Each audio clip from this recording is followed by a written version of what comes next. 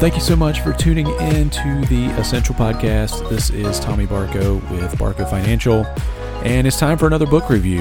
Matt, we do these periodically. This, I think, is there have been several. We didn't count. It always, again, is something that I'm interested in when I listen to podcasts or talk to friends or people that I look up to, mentors. Hey, what book do you have for me? What book are you reading?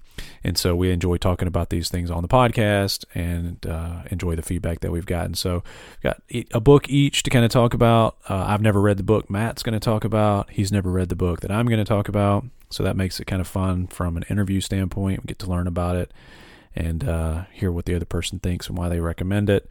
And if either of these pique your interest, check them out and let us know. So, Matt, what's going on? Not much, Tommy. Still using the habit that I picked up from you, which is listening to audiobooks to and from work. It's actually been a slower year for me because, obviously, with the shutdown, there were probably, three months we didn't go in the office? So I lost an hour or so's time to listen to audiobooks, which I guess still counts as reading. But I'm excited to talk about the book I've got today and also a little bit of a bonus to go with it. Yeah, well, we're going to let you start first, Matt. What's the book? All right, so the book that I've got now is Leadership, Strategy, and Tactics by Jocko Willink.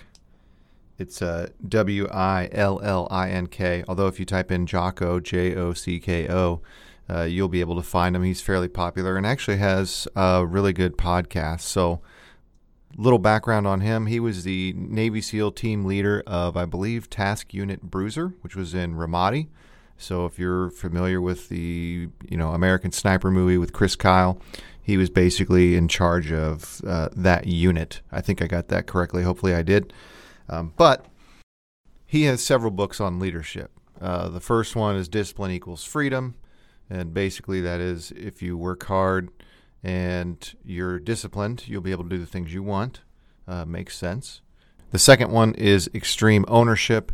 And it basically means that if you're going to be the leader, everything is your fault. And this one is more of the tactics of how to do all that. He actually calls it a field guide, so you can go back and reference it.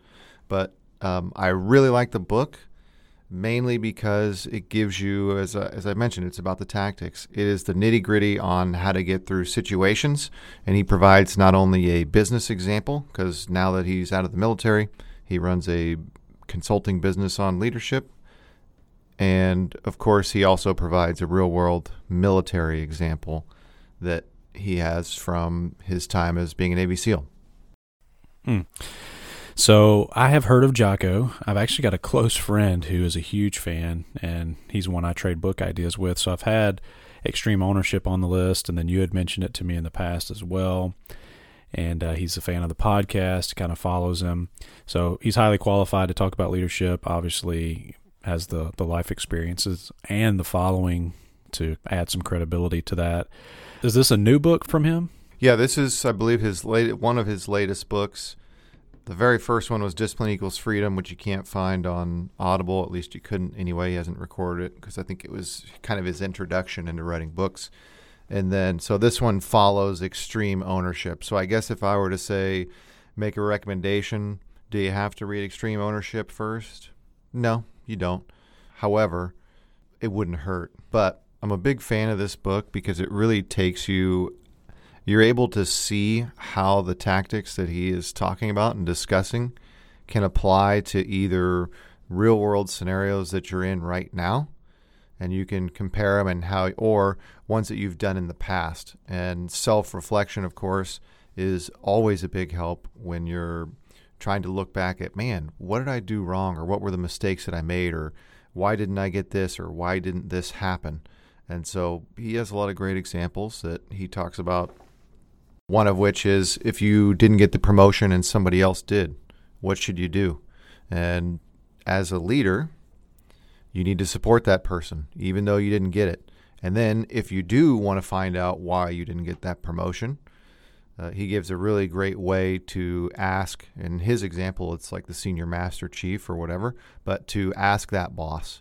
He's like, I've really been trying very hard to get this. Is there anything that's keeping me from is there anything that I should work on as an individual so that when the next promotion does come around, that I can be a better candidate for that, as opposed to going in the office and go, why did you promote him? He's terrible, blah, blah, blah. And then now you're working against him. So it all comes down to the team.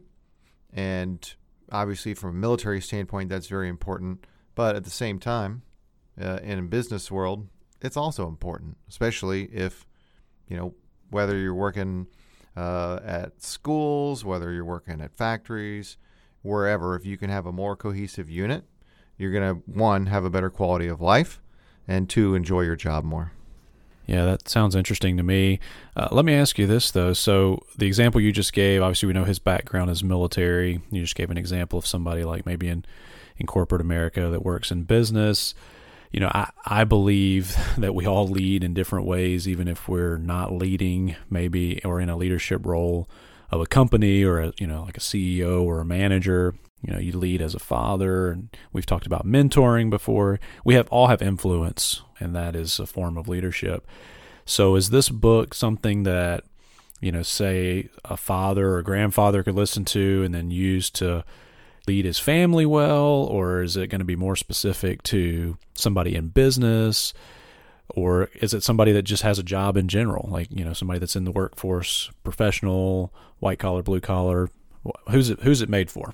So I would tell you it's actually made for everybody, right? Because leadership comes in all forms. Sure. And one of the things that you could, I guess if I were going to tie it to like a father-mentor type situation, right? Mm-hmm. Let's say your child did not put their toys away or whatever. They didn't do something. And instead of screaming at them, you can still treat them with respect and dignity, and he talks about that. Now, in some cases, I'm not going to say that you can't scream at your kids, because sometimes, we've all been kids. We've all been yelled at, I'm sure. I know I have gotten my fair share of that. So it's just a better way to teach it. And I can actually kind of look back at some moments in my life, and I was like a teenager, so I wasn't being yelled at for anything like that. But if I think about how things were presented to me and the way that I reacted wasn't helpful. Now, the way that I reacted was probably immature anyway, but if it was presented to me in a different way so I could better understand the reasoning, you end up with a better result, right? So I think it does apply to everything. Now, the interesting thing that you mentioned is there is a book that Jocko writes, and it's actually made for children. And I think it's probably 8 to 12 plus is kind of the bonus I was talking about, but it's called Way of the Warrior Kid. And the really short version is that there is a kid who's bullied at school. He's got bad grades or not very good grades. He can't do pull-ups, so he's not very good at the gym stuff. He can't swim. And he's also not looking to go to school and start, I believe it's the 5th grade or 6th grade the next year, because he's got all these things facing him. And in, of course, today's world with social media and all that, you can obviously see how it can be stressful for kids. And what happens is his uncle comes home, and his uncle is, you probably guessed it, Tommy, a Navy SEAL, and basically teaches him responsibility and that discipline equals freedom, right? So he teaches the kid how to swim. He teaches them how to study. He teaches them basically how to live a well-rounded life, getting up early, making a list of things to do. So I actually listened to it because I was considering it as a gift for a couple people. And I think it's definitely something that would be really good to work into, because by the end of the book, of course, the uncle goes and gets redeployed or goes to college. I forget what it is. I think he goes to college after his tours in the military. And Mark, who the kid is about, continues on his path of doing all these things and waking up early and working out. And he ends up confronting and defeating all those problems that he had that was the 6th grade, and he was looking forward to it. He could swim. He could do 10 pull-ups. He could do a lot of stuff. Huh. Yeah, that sounds cool. Thanks for the bonus. And that leads me to a question. and then maybe we can shift to talk about the book that I have. The friend that had recommended Jocko to me originally, when he mentioned it, his wife kind of rolled her eyes and sighed a little bit, and we're like, "Hey, what's that for?" And she kind of alluded to she thought it was good stuff, but that he had some colorful language in his material. So, did you find that to be the case? In the kids' book, I don't believe so. Yeah, in the strategy and tactics and extreme ownership, there may be, it doesn't stick out to me, honestly, but I think there are a few places, of course, especially when he's probably telling stories about his time in the Navy SEALs and training and all that stuff. So I would definitely think in the extreme ownership there is. On the podcast, I've listened to his podcast occasionally. There's nothing that sticks out like, you would say a comedian that is very uses a lot of expletives. But so I wouldn't say if he does, it's not overly in a way that I noticed it. Yeah. Well, we're all adults and have heard it all at this point in the world we live in. So, but just thought based on her response and then you talking about a children's book, it made me think about that and wanted to ask just to give somebody a heads up. Maybe it's not one. I like to listen to audiobooks with my kids in the car so they can hear snippets of stuff and know what's influencing me. And of course, if it had that in it, I would, depending on what it was, may or may not. So yeah, thanks for that feedback. Sounds like an exciting read for sure. Always love the stories from the SEALs and the hostage negotiators and those kinds of things that can sometimes be made for TV, seemingly. Anything else you want to share about it before we shift to my book? No, why don't you start unpacking yours? I'm excited to hear about it, actually. Okay, yeah, cool. Well, speaking of language, which obviously is mild, but this book is called To Hell with the Hustle. It's by Jefferson Bethke. That's Bethke. He's a younger guy, and the subtitle is what really caught me. I actually saw this book as a physical book on the shelf in Target. And the subtitle is Reclaiming Your Life in an Overworked, Overspent, and Overconnected World. And so if you followed us or listened to other book reviews or just are familiar with our process, you know that essentialism is a big part of what we talk about and our philosophy and how we think and approach things. And it has expanded beyond that, if you will, into habit change and overconnectedness and digital minimalism and even some other books we've talked about. So when I saw this, I was like, this is kind of in that same line and it's probably the same old. But interestingly, there were so many things that just jumped out at me as I read, and it kind of touched on, as I expected, all of those areas and really tied them together in a way that made it kind of a fresh read. So I would definitely check it out if you're interested in any of that, or if you're just, kind of aware of the hustle, right? This busy, noisy world we live in that demands our time, attention, and energy in so many ways, and are wanting to find out some ways to maybe deal with or eliminate that. This book's for you. Tommy, so we've covered a ton of books on all of those. Of course, ideas and thoughts. What was the biggest thing that really stuck out to you in this one?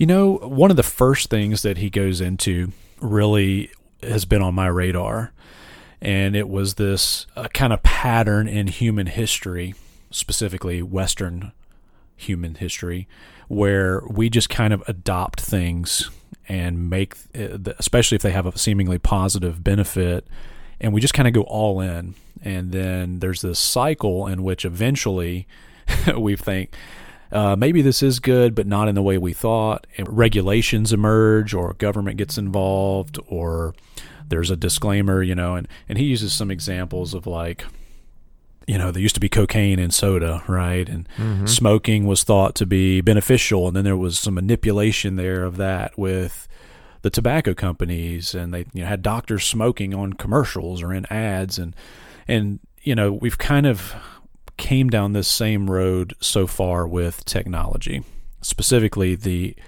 hyper-connected aspect of technology. And so he kind of says, hey, if this is a 4-step process, like we're in step 2, maybe some people are getting into step 3, which is like going from this is the best thing ever to I really like this, but it might be hurting me. And so we've already talked about this before. So like you said, it's kind of not new, but the effects on our ability to focus and the dings in our pockets from the noise and all that. We just did a podcast on focus, Matt. Mm-hmm. The depression and anxiety and suicide rates of the college students and the high school students, the pressure, all those things are new. And so I really found it interesting the way he kind of laid out like some perspective on how we approach that, and then also kind of segued into some ways to help focus and not be sucked into this and maybe be more responsible. You control the technology versus letting the technology control you. And then he used that to also begin to talk about, and I mentioned this on our last podcast, although I didn't give him credit, but he was like, hey, he's all about the benefits, the life hacks and the improvements, the optimization, but we're not machines. So, we're not designed to just keep improving until we become Superman, because we can't, we never will.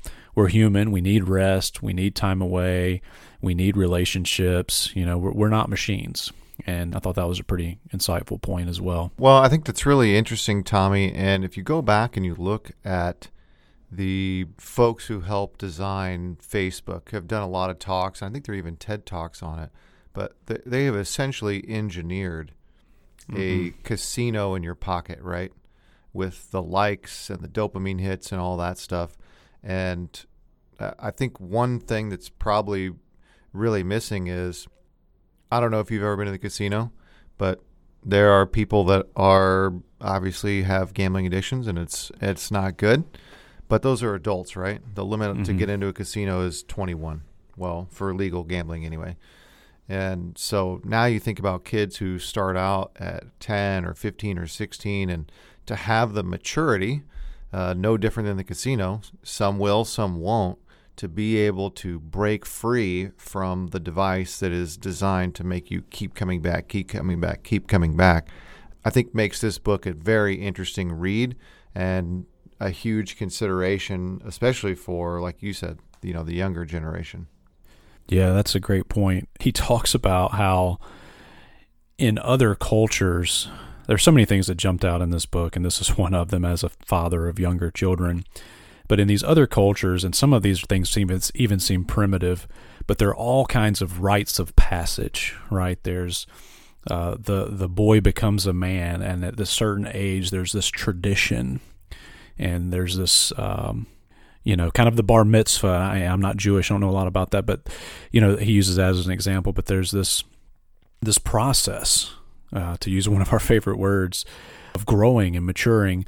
And in our culture, what that has become is they get, a piece of glass and metal to put in their pocket that connects them with everybody outside of their tribe, right? All connects them with all these other influences and people that frankly don't give a rip about them, and is being designed and controlled by companies that are driven by profits, right? Facebook and Google and Apple, right? You mentioned all that.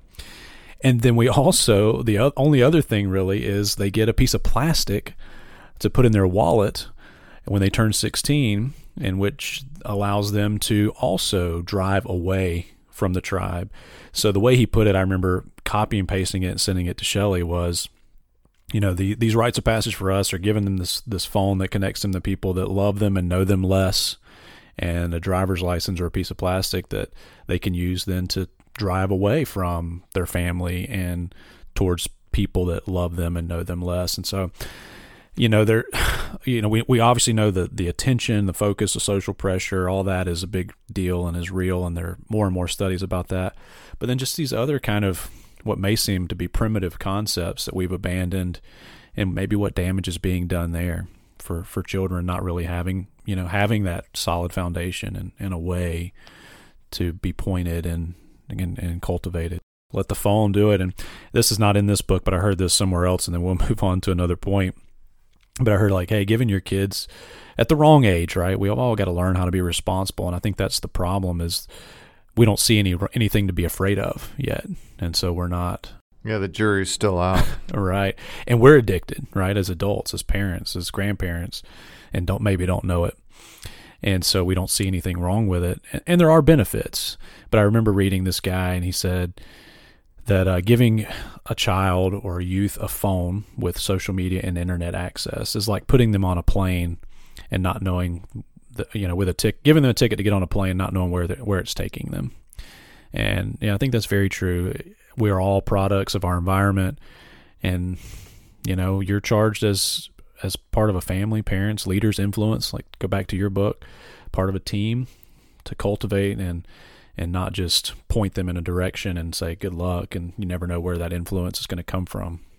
So yeah, that's definitely a big part of this book. It's something he jumps into early on, and I thought it was pretty interesting. There's some things that he does and that he has kind of encouraged people to do to disconnect. So if all that piques your interest, check this book out. It'll go into that early on for you.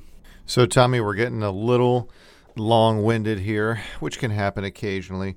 So I'm going to kind of sum up my book, I guess, if you've made it this far. But again, my book, Leadership Strategy and Tactics by Jocko Willink.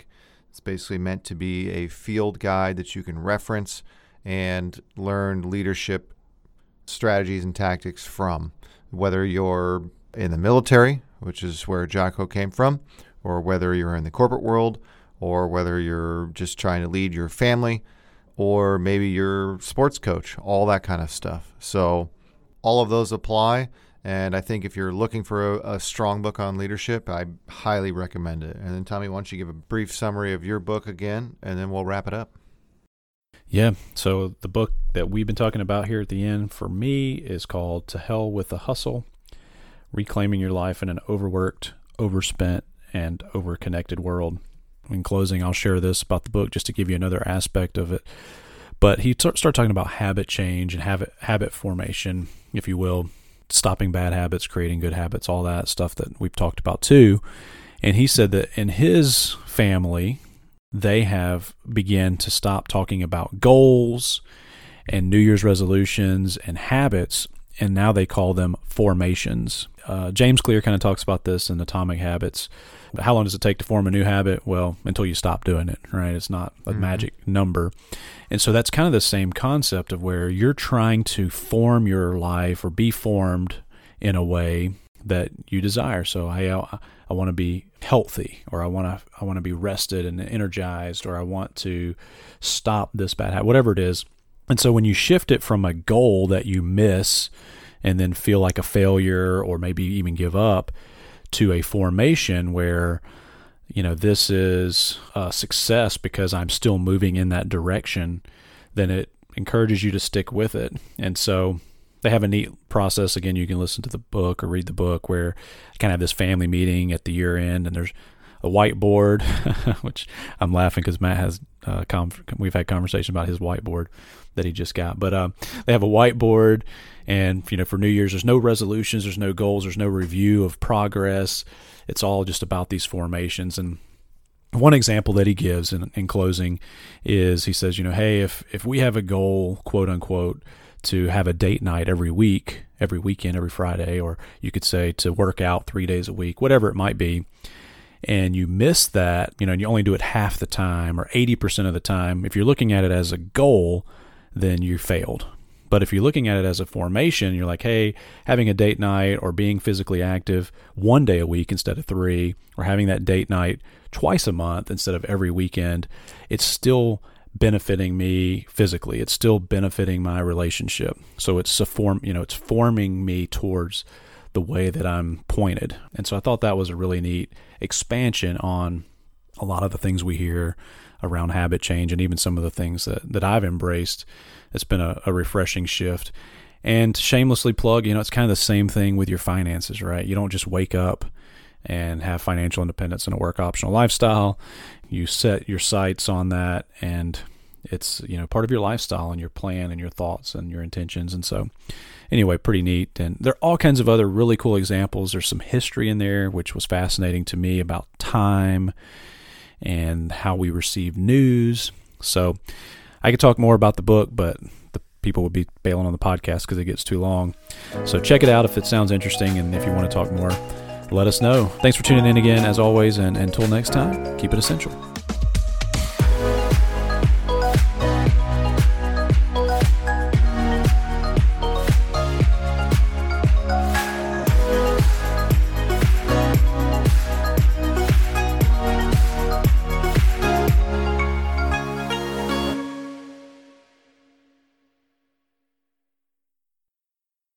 And thanks for sticking around after the music. We just have a quick disclosure for you. Securities are offered through S.A. Stone Wealth Management, Inc., and advisory services are offered through S.A. Stone Investment Advisors, Inc.